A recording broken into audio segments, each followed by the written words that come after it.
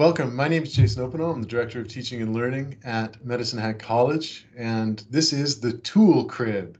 Chad, do you want to talk a little bit about what the Tool Crib is and what we're going to talk about today? Definitely. Thanks, Jason. Yeah, my name is Chad Flynn. I'm the Dean of Trades and Technology here at Medicine Hat College.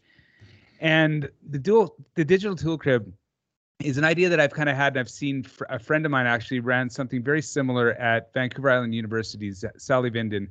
And what we find with trades instructors is oftentimes professional development events at the colleges don't really fit the schedule to the TVET instructors. Their times are at a different, they just can't make their times match up. So, and oftentimes too, some of the context is a little bit different because it's more academic based. So the idea with the Digital Tool Crib is to offer some sort of PD development that's just in time learning for the technical instruction at the college. Now, we're talking in the context of Medicine Hat College, of course, but this really could apply to almost any type of trades instruction out there.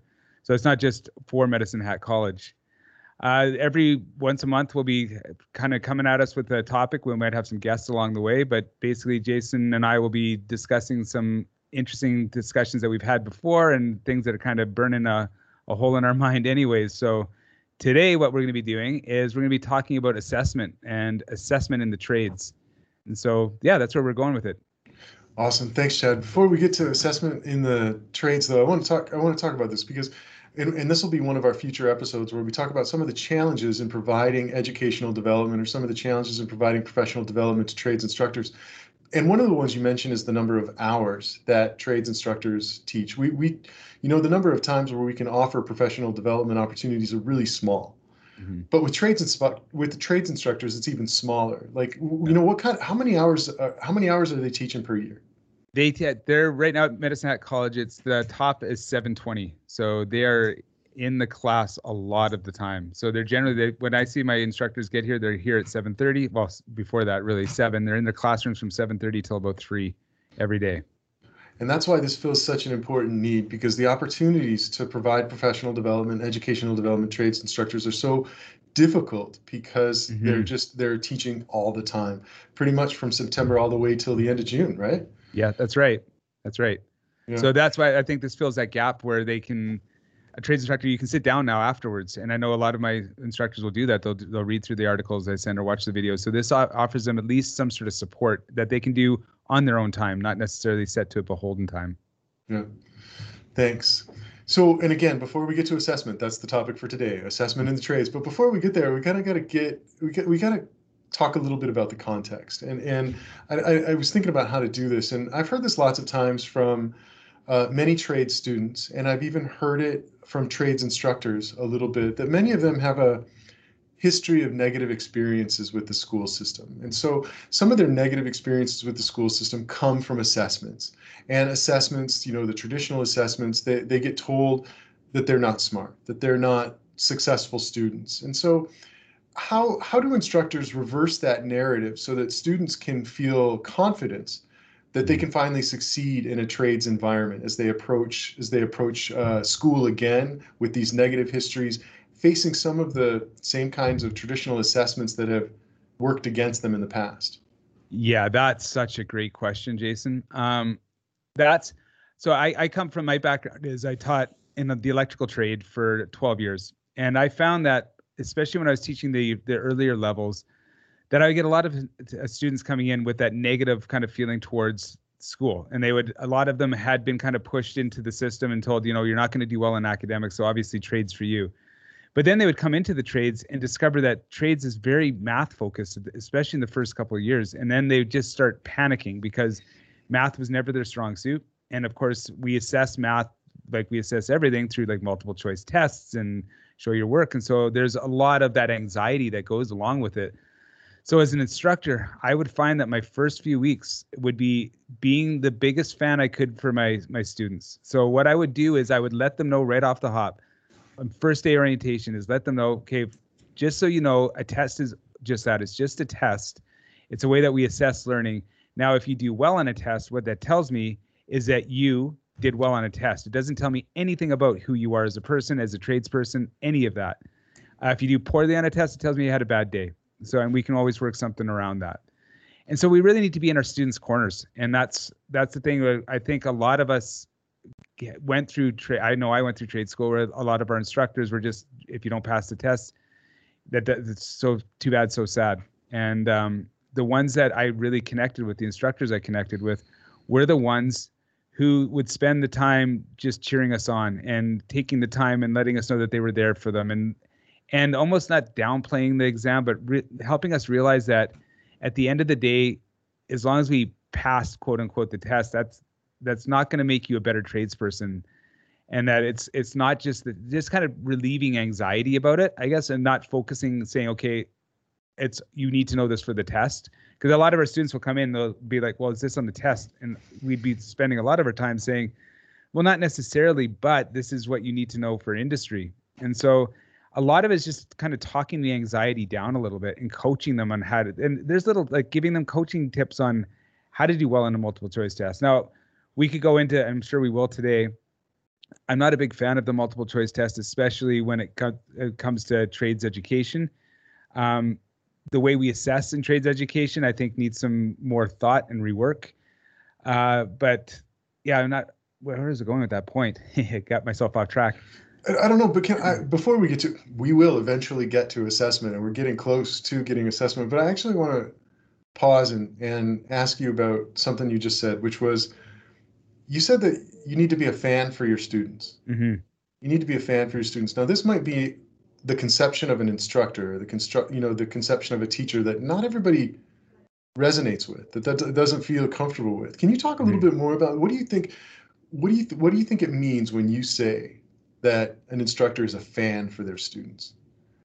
So here's the thing is, and I think you and I've had this conversation before, when we come from industry. So as an electrician, I came from industry and I step into the classroom. I left industry on a Friday. I step into a classroom on a Monday. I don't have any idea of how to teach aside from the way I've been taught. And so oftentimes our instruction is, like you were saying, they come from a negative background of instruction.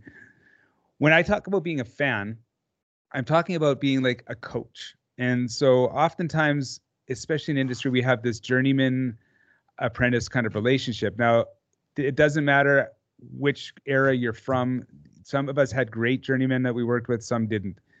The great ones were the ones that would come alongside and really work with you and coach you and then celebrate your victories, right?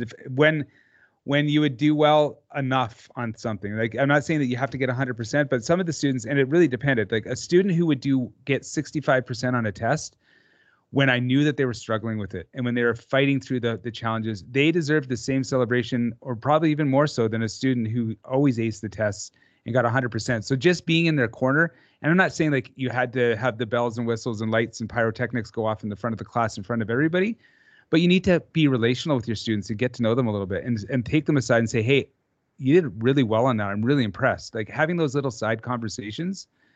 And that's one thing that I think that's important, as like when you talked earlier about flipping the narrative a bit, is we need to insert ourselves into their narrative. And we don't need to, we are inserted. We're part of their story, whether we realize that or not. And so we need to take some responsibility in that. And so we could be part of their story as being the roadblock, or we could be part of the story as being the inspiration. And to be that inspiration is not that hard. It's just actually caring about people and being relational with them and asking them questions, and remembering that, they've got a daughter that was going off to school for the first time and is asking, how did that go? Like, those little touch points make a huge difference. And then they start to realize that this person cares about me somewhat. And then the walls go down a bit, because like you said, they have these preconceived notions about assessment, which means that they have preconceived notions about instruction. And they have this idea of what your instructor is going to be like. If you can show them that you're not like that, the walls come down a bit. And when those walls come down a bit and their comfort levels go down a bit, their learning goes up. And so it's that bringing down the walls. Yeah, and this seems like it's a really important thing for what we are now going to talk about. I said we were going to talk about that. We said that the topic was going to be assessment. But it seems like, if you're a fan for your students and you're trying to reverse this narrative, you're inserted into that narrative, you're breaking that down, you're in their corner. It seems like this is really important, because when we talk about assessment, when a lot of people hear the word assessment, what they hear is marking, grading, judgment, evaluation. And so assessment can be a barrier for students that are learning. I think especially in the trades, and I think there's two parts of that. Is part of it is the language that we're using, assessment. Is that the right language? Is there a better language? But then the other part of it is what you were talking about before, which is getting people to believe that they can be successful when they haven't been successful in the past. Mm-hmm.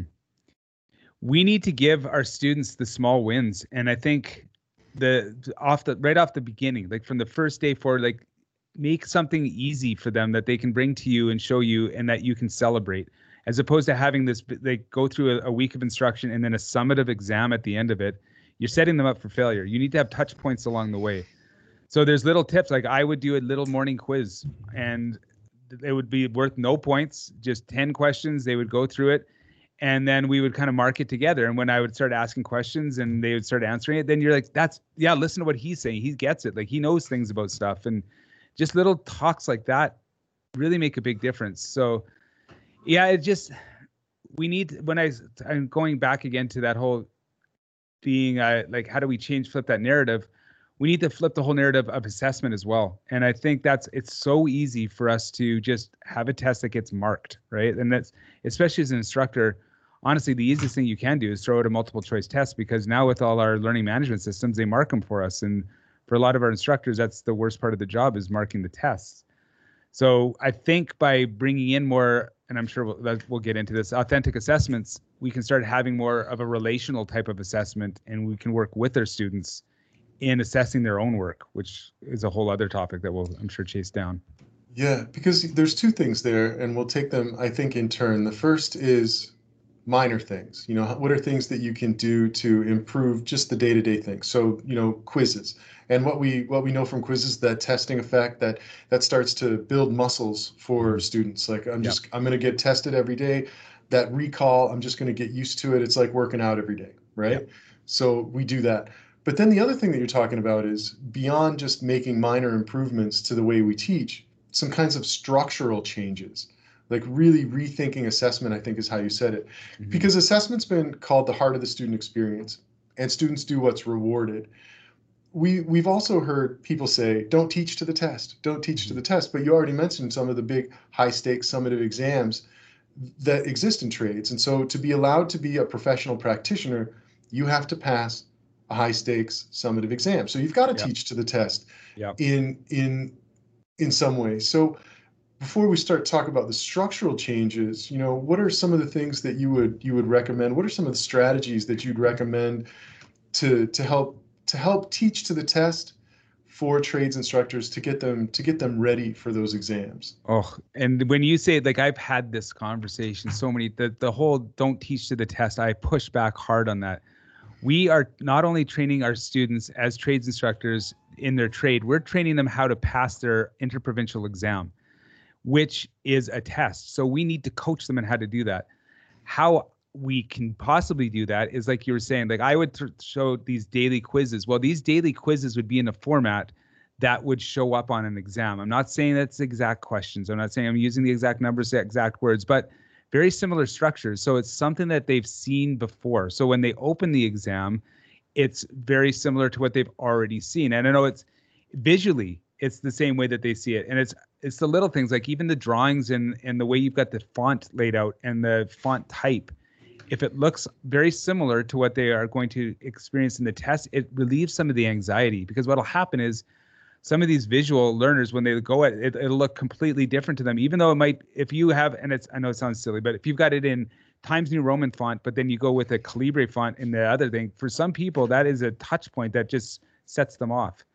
So having them, like you said, you have them practice in a situation or in an environment that is similar to these summative tests that they're going to have to take, then you're getting them used to it and coached through it. And when you start going to the upper levels, I know there's some instructors who will write practice exams that look eerily like an IP exam would look.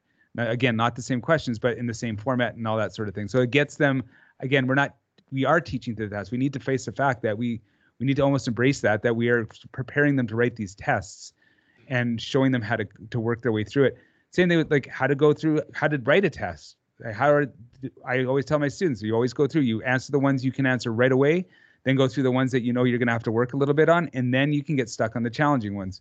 it's little tips like that, like coaching our students on how to write tests is imperative, especially in the trades, only because there's such a strong element for that summative exam. Now, I've had discussions where I think that maybe we need to revisit the way that that kind of assessment is for trades, but it is what it is right now. So we need to address the situation and kind of work towards a better future. So within the structure right now, give them lots of opportunities to practice. Mm-hmm. Yes. And but then, what are some other alternatives? Because this is the other thing that I've heard from a lot of tradespeople. Like, yeah, we definitely have to make sure that they pass their provincial tests. Like, not only is that good for them, not only is it good for the student, but it's good for the college, because that's one of the things that that people look at. Like, what's your provincial pass rate? This is how we get judged as well. So we want the students to pass because that's good for them, but we're getting graded as well. Yep.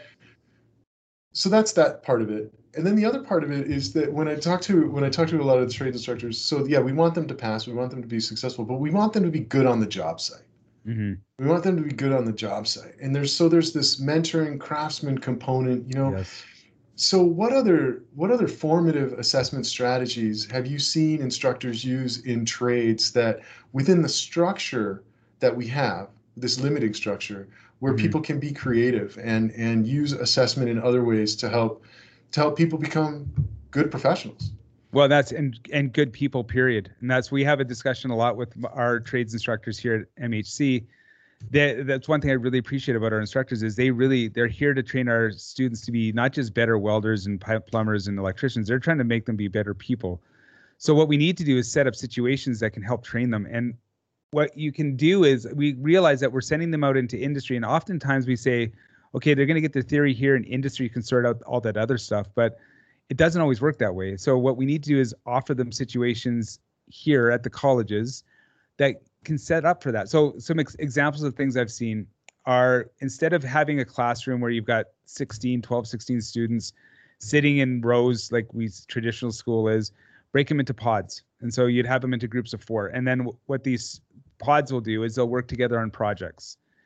And sometimes they'll do, like, some things I've seen or have heard instructors do is they'll have like group quizzes. So there'll be a quiz, they each have their own quiz, but they're actually, and this is completely crazy, but maybe we let them talk to each other, because weird enough, when they're out in industry, you're not in a silo by yourself. If you need to work and find out a problem from somebody else, you're going to ask them. So getting them into these situations where, yes, it's a summative exam, but if they can work together and show each other how they get it. And the first time I ever tried this, I had an instructor tell me about it, and I thought, well, it feels kind of weird, but I'll try it. I worried that you would get the strong student answering all the questions, and then everybody else would copy from them. It never happened. Not one of the groups I've ever, and I embraced that method. Not one group would ever do that. The ones that couldn't get it, those strong ones would actually come alongside and coach. So you're setting up situations where you've got peer coaching going on. And one of the things I found through that whole thing was that the best teacher in the room was never me, and it was never the instructor. The best teacher in the room is always going to be another student. And so we've got to create these situations where those students can rise above and shine. So having these, like, getting them into group projects and working in that kind of situation. I mean, I've got some other stories that I'll share later on, but that gives us the opportunity for them to actually be, like, they can learn how to work in a group. They can learn how to collaborate. They can learn how to peer assess. These are all skills that they're going to be taking out into the field. Now, oftentimes when we get out the field, you might have old school where peer assessment is just do what I say, and I don't care if you've got a better answer, but we're also trying to train our apprentices to get out there and change industry as well. So we can get these students out there that are working under this peer assessment, self-assessment, self-reflection. Like, that's in a whole other area. If we can get our students reflecting on their work, we're just going to get better students and better people out there.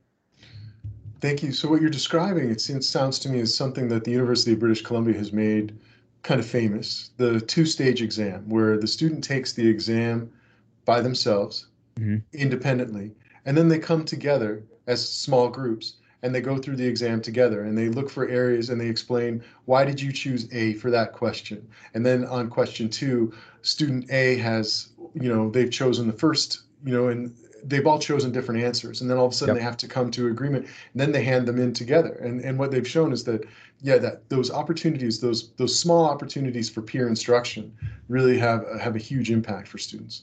Well, and why should assessment just be that? Why should assessment just be assessment? Why can't we use assessment as a learning tool? And we learn the best from our failures. So why not have the situations like you said? I love that two-stage process. So you have them right, then they come together, and then they can see where they went wrong, and they can learn from their mistakes.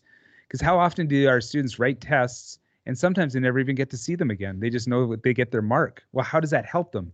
It helps us because we can say, well, we've assessed their learning, but we have an opportunity here with this formative and summative assessments to use assessment as a teaching and learning tool. And I think there's a lot of things being left on the table by not embracing that. Mm-hmm. Yeah, absolutely. So what would you do?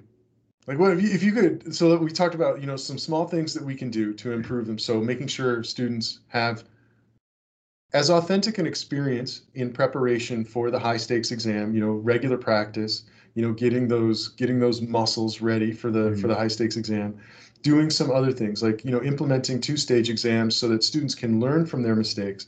So they don't just hand in the test and they got a 65. Okay, great. But I don't really know what 65 I got right. I don't know what 35% I got wrong. Let's work together to do these micro teaching. So that's within the system. Those are things that we can do to make it better. But how would you, like, if you could, Chad, redevelop the structure so that it was more so that instead of assessment of learning, we were doing assessment as learning in the trades. What do you think that would look like? I mean, if you're asking me to open up my magic box and if I could do anything, I've experimented a little bit with this, and it worked out. It was actually the basis of my thesis. Was instead of having our students like read from textbooks and we provide the resources to them, having our students create their own resources. And so what I mean by that is I did a project where, well, many projects now, where I would have the students, I would create PowerPoint slide decks. And so, but these PowerPoint slide decks had absolutely nothing on them but headings. So it's for a unit. So let's say it was magnetism. Well, they would have a slide deck that says, okay, magnetism, and then a slide that says fundamentals of magnetism, another slide that says characteristics of magnets, another slide that says electromagnetism. And I would put them into groups of 4. And I'd say, okay, it is up to you to figure out what you want to put under those headings. I said, if you find some great information, get it in there, put it into your words. I said, think of it as this. You are going to be using this in your next year as a resource. Can you understand it? And so these students would start, they'd push back, like, how much information do we need? I say, well, how much information do you want to put in? And that it would do, Jason, is by having them in these groups of 4, I could go around, instead of preaching to 16 students, I could have conversations with groups of 4 at a time saying, okay, this is why I think this is important. And I have a discussion with them. And then the next group would ask me, well, what about this? So I'd go talk to them and we have these discussions. So by the end of it, they would have created this, I called it their own online textbook. And I also told them that I wanted them to make sure that they threw in questions there as well, because those questions I would take and I would actually throw into their summative assessment. Then what I would do, so they would create these amazing things. And some of the books that they've written, I'll have to show you sometime, they're far beyond what a textbook can do. And so they were beautiful. I made sure that they followed citations, everything was good. Creative Commons licensed pictures, everything was amazing. Then the problem is, like, how do we assess that, which is what we're talking about right now. So what I would do is I created this Google form where the students had to assess each other. So they had to go through and they had to assess themselves first off. So I spent a lot of time talking about self-reflection and going through that. Then they would have to assess all the other group members. Now, when we first started, what would happen is they would invariably mark themselves probably about 10% lower than what I would normally give them when they're doing their own self-assessment. And then, funny enough, all their mates would get 100%. They would always give them like the higher marks, which is good. I always knew that it would happen. So then the next discussion was, you're not helping your friends by doing that, because there are obviously problems in that. You're going to find, I said, I'm on the board making mistakes all the time that you guys are calling me on. Do that with your friends as well. It's this, we need to learn how to be constructively criticize each other's work, especially when you get out into industry, because you're going to see the work they're doing. You're going to want to bring attention to it, but you don't want to be a jerk about it. So have those discussions. And then eventually I'd say, okay, I need to see that nobody gets 100%. So you need to start being more critical. And then by the end of my time with these students, when they were in shop and labs and stuff like that, and I would have them assess, it was amazing the discussions they'd have. Like, you'd hear the people that would never say boo to each other saying that, that looks really good, but have you thought about maybe doing it this way or that way? And, oh, I never thought about that. Like, these students now assessing, having the skills to actually know how to communicate that. Because that's the thing, like we might be able to call out what somebody's done wrong, and then you have some people that are like, oh, you idiot, you did it that way. And that's very typically a trade's way, right? But to learn how to actually say, hey, can you come here for a second? I want to show you how to do this offset, or had you considered this offset in a different way? So it's those, like, again, understanding that subject matter is important, but subject matter for our students is also, they can find a lot of it on their pocket computer phones, right? So why not take this time and start focusing a little more on the essential skills as well? So that's what I'd love to have them learning how, like, creating situations where they could collaborate more. And then in all this, we can still throw in the subject matter, right? But we can, maybe the focus should be more on making better people with the subject matter thrown in, instead of having the subject matter be the number one. And then sometimes, depending on the instructor, you may end up a better person. Yeah. Yeah, that's a really powerful vision for the future, because what you're talking about is students giving feedback in a really tactful manner, and so when they're learning some of those essential skills that you're talking about, like communication, which is outlined in the Alberta Jobs Report from September 2020, is like, this is one of the things that we really need to focus on a little bit more. And then also in building their own resources and building their own books, there's visual literacy built into that. So you're actually embedding some really new things that that aren't covered as part of the official curriculum, but they become parts of the other other curriculum. One of the things that I think is really neat about that is, my favorite quote about pedagogy is, what's the best form of teaching? Well, the best form of teaching is, it depends, right? It really depends on the discipline. It depends on the maturity of the students. It depends on, but the next best answer is students teaching students. Yeah. And I really do think that there's so much there. Now, not everybody agrees with that, because some people would say, well, peer assessment, you mentioned peer assessment, well, that's just the blind leading the blind. And part of that is the blind leading the blind, because, as you mentioned, sometimes peers are really soft on one another. Yeah. They're Canadians especially have been called pathologically polite. Yeah. Yeah, we're known for that. So it's very, very difficult to do that. But the other thing that you mentioned is self-reflection. And I want to talk about that a little bit. And because self-assessment is, very important. But it seems like it's completely the opposite of the way trades designed, because of the high stakes assessment. But it also seems like, how does it, because it doesn't always seem like it's gonna mesh well with the discipline of trades. Like, when is someone going to self-reflect? You can imagine how this might be in social work, for example, or child and youth care counseling.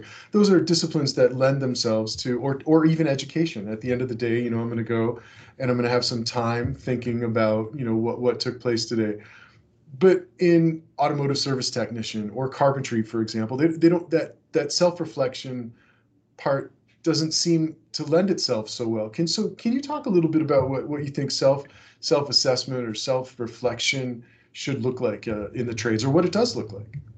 Well, so I don't think it officially looks like anything. I think you'll find pockets of instructors that focus on that. I think we have an example of that here at MHC. But it's so important. Like, I think reflection and self-reflection is so important because of the metacognition part. Like, we need to teach our students how to recognize when they're learning things and how best they learn things. Because if I have a classroom of 12 automotive service technicians, I've got a classroom of 12 different styles of learning.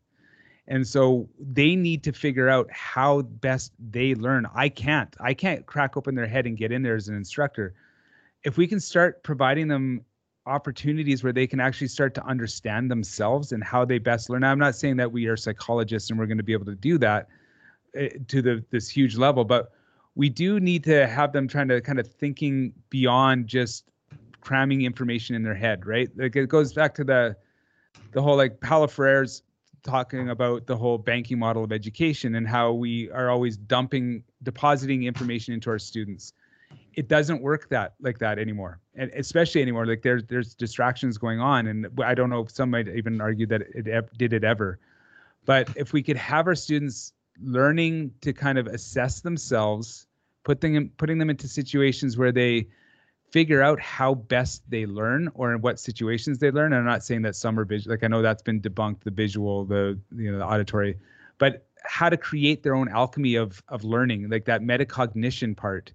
Then I think we give them a leg up, because then they understand, okay, well, some of these concepts, like if I watch this YouTube video over and over, I'm going to get it. Or if some of them just love to read. And like I've had students that love to read the text and hate watching the video. So they just want me to point them in some resources that they could read, or I teach them how to look it up themselves. Or some love the idea of reading, but they have some issues with actually reading.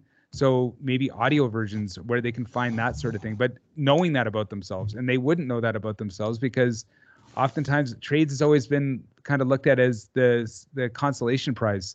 You didn't quite make it in academics, so here's trades because all it is hands-on and all it is just applied, but it's not. And that's the thing that I think we're starting to see now, and I think Alberta's starting to get now, is there's more of a parity between vocational education and academic education. And we're also seeing a lot of people coming into the trades as a second career. I've seen in my 12 years of teaching, I would start seeing more and more students who had bachelor's degrees, master's degrees, come from other backgrounds, because they're starting to realize that trades is kind of, I jokingly always say, it was like the best kept secret in Canada, and now the secret's out, right? And so we need to kind of get that out there. So yeah, I know it's hard to kind of capture in that one moment exactly why I think reflection is important, but I just think that we are starting to need to think about trades education in the way that we think about other education. It is no longer a consolation prize. We need to make these better people. They need to learn how to reflect, and they need to learn how to learn about how they learn.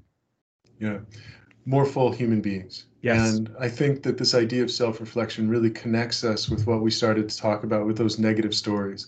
If students can find out that and discover, like, I'm capable, I've got strengths, I here's an episode where I've actually, mastered a content, or, mastered a piece of content, or mastered a competency.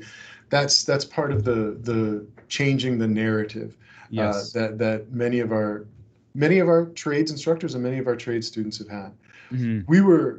Chad, we were striving to keep the tool crib at about 28 minutes an episode. We're well beyond that. I look forward to the next episode of the Tool Crib, and I think what we've done here is just kind of outlined some trailheads that future episodes are going to delve into much more deeply. Definitely. And I think, Jason, I would really encourage people as they listen and watch, however you're consuming this, just reach out to us. Like, you can reach out to yourself through the site website, or you can reach out to me we're pretty accessible, and we'd love to talk more about this. If there's something that people would like us to talk about, or they want to hop on and talk to something cool that they've done, please, by all means, let us know, and we'll make the time. Yeah, absolutely. Chad, it's always a pleasure talking to you, and I look forward to the next episode of the Tool Crib. Thanks, Jason. You too. I'm very, very excited about this. Yeah.